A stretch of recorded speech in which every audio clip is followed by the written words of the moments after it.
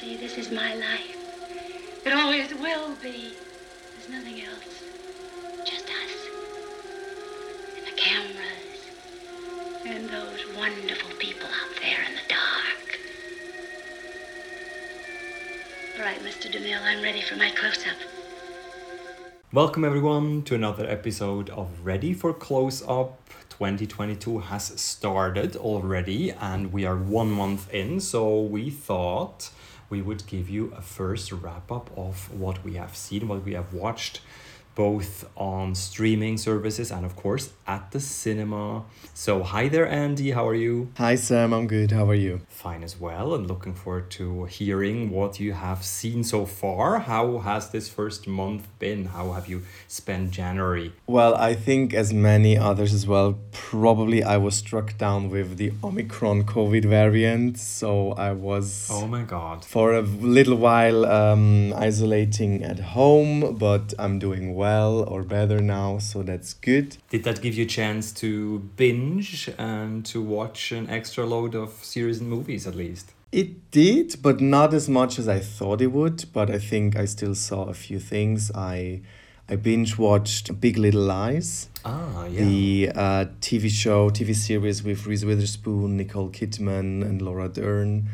How is that for you? It was good. I mean, I think I'm probably pretty late on that Big Little Lies train. I think the series won all the prizes many years ago and the hype is actually over. But now I've seen it and it's good. I think it has a good storyline. I think probably I was expecting a little bit more of the twist in the end.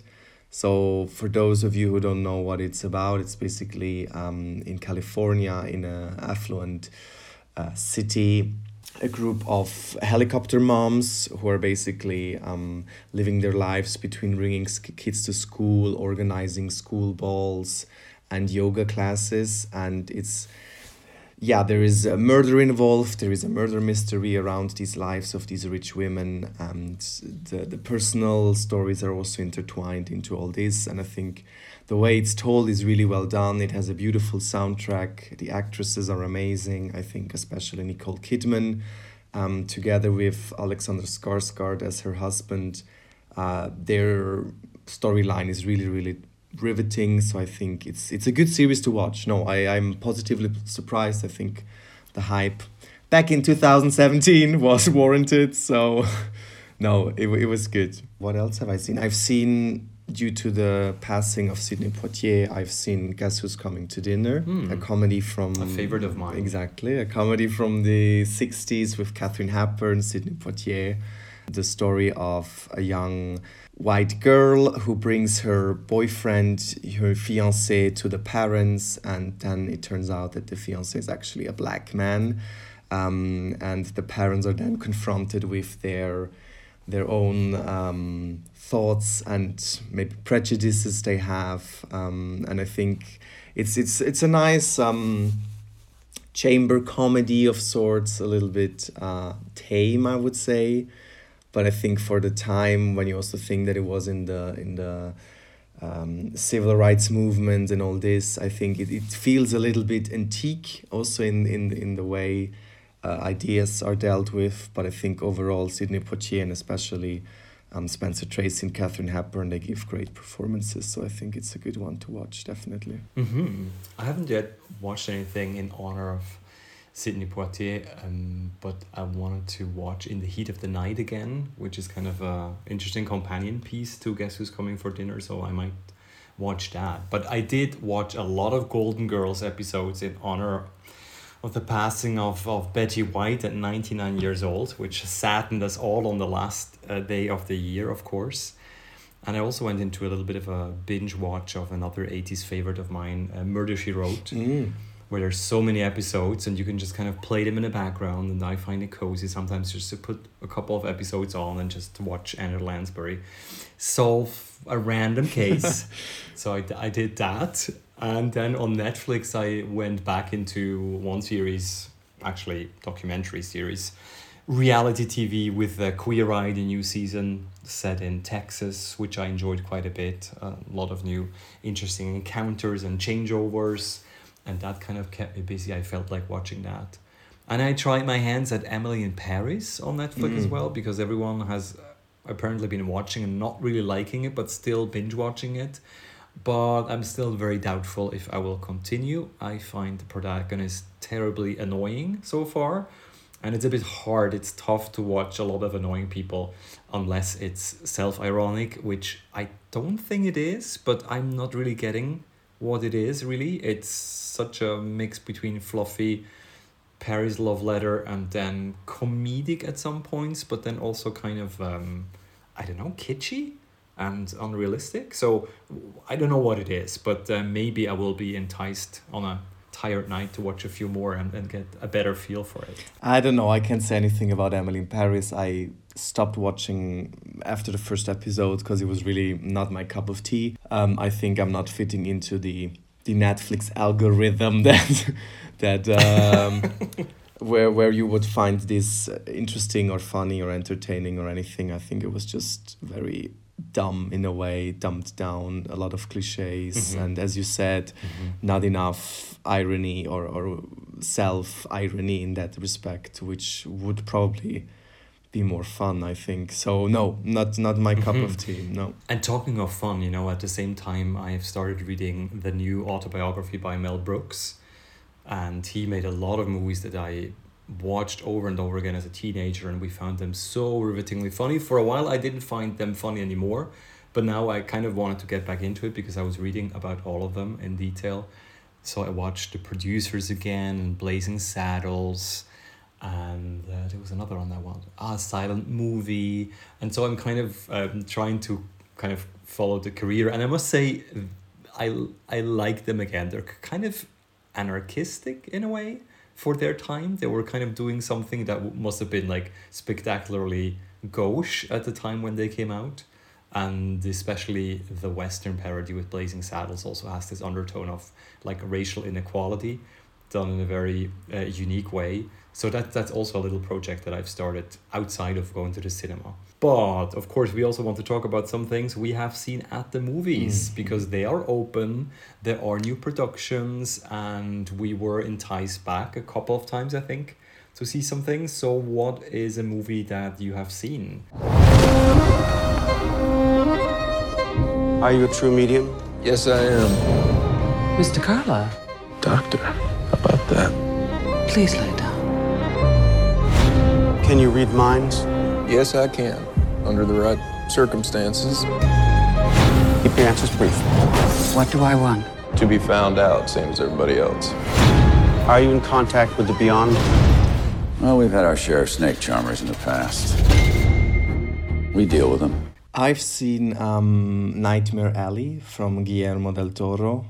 It's his newest movie. The last movie he did was The Shape of Water, where he won a lot of Oscars for. It was this love story between this sea creature and a mute cleaning lady, played by Sally Hawkins. Was that the last movie he made? That was the last movie he made. I was also surprised. Wow. I thought like there must have been something else, but no. So he took some time to really take on a project he was interested in, and I think you can clearly tell by the cast. I mean, I think it's a really stellar cast he could assemble for Nightmare Alley. I mean, there is Bradley Cooper in it, Cate Blanchett, Toni Collette, Willem Dafoe, Rooney Mara. The list goes on and on. I think they're really a stellar cast. Richard Jenkins is also in it. I think it's interesting that he chose to do this after his massive Oscar win for The Shape of Water, because it's not the prestige project you might think one would choose after such a win. And I think I really applaud Del Toro for that, because it's a really interesting movie. It's about Stan Carlisle, who in the 1930s escapes or leaves home, and he becomes part of a traveling carnival group. And then he's also working together with a seer and her magician husband, who's a drunkard. And then he learns from them the trick of the trade on magic tricks, on psychotic tricks, tarot reading. And then he then leaves into the big city to become a society psychic for the rich and beautiful, and then gets involved into some shady business with a psychotherapist played by Cate Blanchett. So this is the short layout of the movie, and I think it's a beautifully shot. I think visually it's very stunning what Del Toro pulled off here. The movie is essentially in two parts. Like the first half is really in this carnival, in this grotesque world of shady people, but they have an honesty to them. They're like, okay, we are tricking people, but at the same time we know that we're not the most honest. It's very gritty, it's very nice, and there you have really supporting players as Toni Collette or Willem Dafoe who shine in their little roles. And then as Stanton Carlyle goes into the big city, where he becomes famous as this psychic, and he gets involved with the femme fatale played by Cate Blanchett, the movie really switches also visually into this very glossy Art Deco style. The visuals are really beautiful. I mean, every frame is a picture, and I think, yeah, it's visually very enticing, and the story is interesting because it always keeps you a bit on your toes, because you're always wondering what is this, where is this going, this movie, what does this movie want to tell you? Because I think it's not, and this is what I liked actually, because it's a bit playing with your expectations, where you think you know where things are going and then they take another turn. And also Bradley Cooper surprised me positively, because I think he might not be the best fit for this role, because it's always a bit ambiguous, and in the theme of a classical neo-noir anti-hero, he's really doing the wrong choices, and he's a bad person. But at the same time, we always have empathy for him, when he tries to trick the rich with his psychic tricks. And Cooper does a good job in keeping this balance of being a hero, but then also switching to the bad side. Cate Blanchett is amazing, as I expect she would be. I would say, though, that we probably have seen her in similar roles already. I think she's not on autopilot, but we expect her to be this femme fatale who looks gorgeous but has a very sinister plan on her own. I read in one review a really nice description who says, as if what happened if Carol went bad. So I think it's a very nice description, I think, of Cate Blanchett in this movie, because she's good. And Del Toro gives her and Bradley really long scenes with a lot of dialogue, beautifully shot. He lets the scenes also breathe. And I think the movie actually, to wrap it up a bit, comes together really at the end with a very nice ending, which is unsurprising, which is also very dark, and really puts the rest of the 2.5 hours the movie is long, the rest of the movie in a different light. Yeah, so I think it's a nice movie with a great cast, beautiful visuals, surprising twists. Probably not for everyone. I don't think it speaks to everyone as probably The Shape of Water has. So I think this one will remain a bit of a darker gem, I would say. But if you're into classical Hollywood, if you like noir movies, if you like also a little bit of a psychological thriller, then this is a shoe-in to watch. That sounds very good. I mean, I've seen a trailer or the different trailers a couple of times, and I thought they looked amazing. Also that half-world setting that you mentioned, and of course also reminding me a little bit of like Fellini settings and Hitchcockian moments, but then of course having these Del Toro visuals, and I was quite enticed by them. But there's always the question whether the movie then delivers also on substance and if the actors can shine like you described with those two. Cate Blanchett has been in a lot, and we'll talk about one other role that she's in among many other famous names maybe a little bit later. But I just wanted to mention one film that I have seen, and I'm sorry I saw it, which is the third installment in the Kingsman series. You cannot keep me locked away as the world burns. Son, the truth is the world is ruled by corruption and greed. We must do something. Certainly.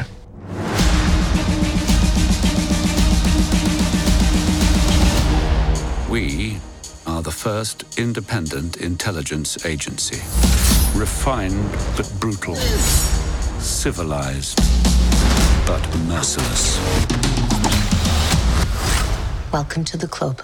Kingsman were two terribly entertaining films in the style of James Bond, young James Bond, and especially the first one had a really nice, fresh energy. It was cheeky. It was Taron Egerton's first big break into film before he became of course also the Elton John in Rocketman, but also for Colin Firth and a number of other character actors, that was a great way for some fun, and it was more substance to it than, for instance, let's say an Austin Powers or a Johnny English. It was also about this kid growing up and becoming his agent, kind of becoming polished and no longer that streetwise problematic child or teenager. And then there was the sequel that also starred Elton John. I think that's how they actually met before making Rocketman, which was also fun, very out of control sometimes in some of its jokes, but that became kind of part of the Kingsman series. And now I was really motivated to go see the third one because it promised to be kind of the beginning of the Kingsman, and it's called also The Kingsman, but it's set not in the present but just before World War One breaks out, and it's around these events of World War One. So you see, for instance, the assassination of Franz Ferdinand and his wife in Sarajevo, which supposedly triggered World War One. You see some of the battlefields. You do see some of the main events around World War One. And you also have a number of characters, some of them from the time. For instance, Rasputin plays a very big role. There's Lenin. There's a number of people that meet in a secret place and seem to be all connected. So it's kind of an alternative version of history. And that was one major problem with the film, at least for me, who's interested in history a lot and thinks, there's great films on World War One. Just recently saw 1917, also with a number of classes. And that's a brilliant alternative version of World War One without breaking completely with historical truth. And this one now did something very strange. It told a completely different story, but it's hard to say whether the audience really gets that or whether that will just create some kind of image of that's how World War One was. It was not tongue-in-cheek enough. And then I think was the other problem. It was kind of centered around a new Kingsman type played by Ralph Fiennes and his son Conrad, played by a young actor called Harris Dickinson. And there's also a number of other famous faces, like Gemma Arterton is there, Rhys Ifans plays Rasputin, Jimon Hunsu plays Shola, one of their colleagues, and Matthew Good is in it. So again, quite a stellar cast. But then it's really undecided again between what it is, because it's no longer in the style of Kingsman. It's a bit more serious and a bit more dramatic, but at the same time it then tries to poke fun at these historical figures. For instance, Rasputin turns out to be like a sleazy, disgusting villain with like fighting skills, and there's this fight scenes that the audience seemed to enjoy, but I didn't. I was just a bit perplexed by it and came out kind of sorry that I saw it and thought, well, yeah, you should have stuck to the first one. And Matthew Vaughn, the director, doesn't really seem to have any regard for, not even historical accuracy. I can see how you take liberties with a story that is set in a certain time, but then just to make these outrageous claims about it and kind of poke fun at it, that's something that is supposedly also serious, and then do it in bad taste at the same time, it just did not work for me. And plus, in addition to that, the action was also not really as riveting as it was, for instance, and as fun and as kooky as in the other Kingsman. So no recommendation there. Don't go and watch it. Rather rewatch the first one again, because that had this fresh energy to it. Interesting, yeah, because I think the trailer is somehow giving away also points that you just mentioned. I think it's when I first saw that they're making this movie, I was actually interested in it. I think the time period could have potential. You would think, okay, they can make this sort of spy movie set in World War One and have an interesting premise out of this. But then I think it was also one of those movies who got pushed back due to the pandemic a few times, and I also somehow lost interest in going and watching it. And what you just described is basically also a bit summing up my feelings towards the movie. I'm not really keen on going seeing it, even though I think Ralph Fiennes and Gemma Arterton and these are all interesting actors, but yeah, and with Matthew Vaughn, it's also always a bit hit and miss. I think with Kingsman, it was the first one. I think it was a really surprise, and it had the right amount of fun and action. The second one I liked less, and I think now the third one, I'm already not so sure if I want to see it anymore, because it seems to be really such a prequel that it's somehow detached to the franchise itself. So I don't really know what to make of it. How do they make then the connection to the two previous movies? Yeah, there's just a connection at the very end, and I didn't really see the movies recently, the earlier ones, so I didn't get those connections as well.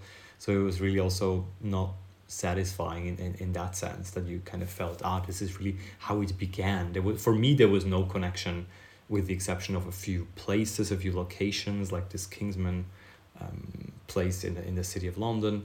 But apart from that, I just felt disconnected and a little bit, annoyed and a little bit bored. And it's strange, when you talk about the stellar cast in Del Toro's Nightmare Alley and you see a stellar cast in this movie, how it can matter that there's such a stellar cast and you can bring out these different qualities in actors and actresses as a good director, and how they can somehow be lost as well in a movie that just isn't working out, and you're too focused on the fact that it doesn't work out. So the performances don't really matter that much. But I think it's interesting that our third movie that we've both seen also has a very stellar cast. Mm-hmm. And maybe you can also talk about this a little bit later on. Do these performances shine? Are they worth it? Is it worth casting all these people in the third movie we've seen? And it's the movie Don't Look Up. This is the worst news in the history of humanity. He just blew us off. What are we gonna do? We have to release the information. So we just leak it. Our guests today have made a pretty big discovery in space. How big is this thing, Dolan? Can it destroy my ex-wife's house? Is that possible? There's a 100% chance that we're all going to die.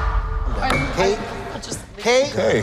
Well, the handsome astronomer can come back anytime, but the yelling lady, not so much.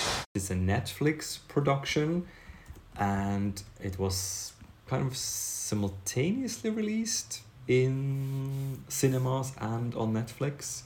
The director and screenwriter is Adam McKay, and his screenplay was kind of hyped and popular, and especially Leonardo DiCaprio made a big effort of making this into a film and casting it with really great actors and actresses. I think his mission was kind of, because it's this metaphor of climate change threatening Earth, but in fact in this movie it's a meteor threatening to destroy all life on Earth, and the question is, how will humanity react? And so there's these two scientists played by DiCaprio and by Jennifer Lawrence, his PhD candidate, and they discover that this meteor is coming and supposedly will hit Earth in about half a year, and they try to inform the president of the US, played by Meryl Streep, and try to trigger a response and to, of course, get the world into action to do something against it, to warn it. And of course they encounter the most absurd reactions from politicians and their supporters. Until the end, there's this Don't Look Up movement when the meteor is actually already in the sky and you can see it. And there's a movement called Don't Look Up that says, just don't look up into the sky. They're just like ignorant. And of course, this harks to all kinds of movements of the past, especially Trumpism, I guess. And so this satire develops out of it. And I was wondering, Andy, you've also seen it recently. What did you think? Did that satire work out for you? I think it worked for me as a satire. I think it's maybe sometimes a bit too much on the nose, because I think it's very obvious what the movie wants to say. I think the movie has, for me, quite a clear-cut agenda on where also sympathies lie, I would say. So I think the movie is knows what he wants to say and is maybe a bit biased in that sense. The movie has this agenda, and I think it brings it across quite funnily. I think the movie is quite funny. There are a lot of absurd scenes, I think even in the smallest details, where There's this one scene where they're waiting hours and hours to get to the president, Meryl Streep, and they're waiting there in these chairs, and then the general sells them snacks and drinks, and then they realize, oh, it would have been for free. So I think there are all these little tiny moments which are really funny, which are well done. The overall message, I think, for me, yes, it's a bit on the nose, it's a bit obvious, but I think it didn't bother me that much. What I really liked is that it's not just, yes, it's a bit overblown, yes, it's exaggerated to have this satirical effect, but there are still moments of human nature, I would say. There are still moments of emotions, still moments where the characters connect on an emotional basis, and I think this is also really working because of the stellar cast the movie has. I forgot how much I liked Jennifer Lawrence on screen, to be honest. I think there was a time where she was overexposed and overhyped, and I think now I haven't seen her in a while in a movie, and I really liked her energy, her charisma, and also her chemistry with Leo DiCaprio, which I think is always solid. I think also here he's really has some great scenes to comic effect, and yeah, all the supporting players, I think they work well. I think Cate Blanchett is hilarious as this news anchor lady who's just interested in the news, in like superficial entertainment, and this is then presented as news. I think Meryl Streep and Jonah Hill are funny as the president and her son, and also Mark Rylance as this spooky, weird Steve Jobs / Elon Musk / Jeff Bezos / whatever billionaire entrepreneur you can think of. So yeah, there are a lot of good characters in it. I don't know what you thought of the movie. I enjoyed those performances very much. I thought those were great vignettes. I mean, some roles are quite small, like Mark Rylance's, for instance, but he really makes an impression. Cate Blanchett as well. She's creepily not herself in a way in that role, as opposed to maybe Nightmare Alley, the way that sounded. So it's a kind of a new take on a new role, but she does it very well. I think they gave her false teeth, and she looks so like Cate Blanchett, but not at the same time. So I was kind of confused at the beginning because of her look, but she's of course great in it. And Meryl Streep is just amazing. I think those big eyes behind those glasses and giving her that Trumpist sound to it, and she still owns it herself. It's not like a rip on Trump himself, but just about someone who's as ignorant and came into this presidency also by some manipulations and just coincidences, and has these weird supporters as well that work a little bit like the Trump supporters. So it's greatly done and greatly played by her. I also found it's a bit obvious and a bit long altogether. It's really lengthy, has a lot of scenes, a lot of ideas. But let's say the individual elements were interesting, were fun, they were worth being in there, and I enjoyed myself. Mm-hmm. And I must say also at the end I was quite moved by the movie, which I didn't expect. Once that meteor is in the sky, and there's a couple of really beautiful images as well, which I didn't quite expect, of the comet like coming close, like the meteor coming close to Earth, and you see it, and of course people who do look up there, they'll realize it, and there's some strange beauty to that. But then also them getting ready for the big impact, because obviously the scientists know when it's going to hit, and the others just ignore it. And there's this scene when the kind of the family members, but also the extended family, sit together and have dinner, and they laugh and chat, and they know at one point it's just going to happen, and then it does. And there was something very poignant about that. Mm-hmm. I felt they hammered that message home, even though it's a simplistic one, that something like that, will have some kind of consequence eventually, whether it's as slow as climate change has been, or whether it's something that could happen within a few months. It was very human. It had that, it captured the different shades of humanity and the egotism and the profit orientation, but also the making connections bit really well. And that was also due to a lot of the performances, including DiCaprio's, which I thought was one of his better ones in recent years. And he seemed very devoted to that role. It seemed to be an important one to him. So yeah, Don't Look Up. Go and watch it. I conveniently watched it actually at home, but I wish I had seen it at the cinema, which is of course always a chance if you have a movie that's released in both formats, and I think it would have been quite cinematic as well. Did you see it at the cinema, actually? Yeah, I'm not so sure how cinematic the movie itself is. I think apart from a few scenes, also the last scene you mentioned, I think it's probably not a movie that will stay with me for a very long time. I think it's entertaining, it has this great cast in it, but will it become a classic or a fan or a favorite over time? I mean, as always, only time can tell, but I'm not so sure if I will keep it close to my heart. I think it was a bit too fast food entertainment in that sense, in the best sense. I think it's entertaining, it has a message, a little bit on the nose, as we said, but I'm not sure how high the cinematic value is of this, I would say. Fair enough. And of course, I was thinking back to another movie that basically tells the same story, and it's one of those 1970s disaster movies called Meteor. We talked about it at one point when we talked about Sean Connery's life in movies. And there you have the exact same storyline, but of course it's told in the style of that 70s disaster cinema, starring Sean Connery and Natalie Wood. What's interesting is that films really are made in a certain political context, because the response to the meteor approaching Earth in Meteor in 1979 is détente. So Soviets and Americans are working together to shoot these like mutual missiles all the way to destroy the meteor into thousands of pieces.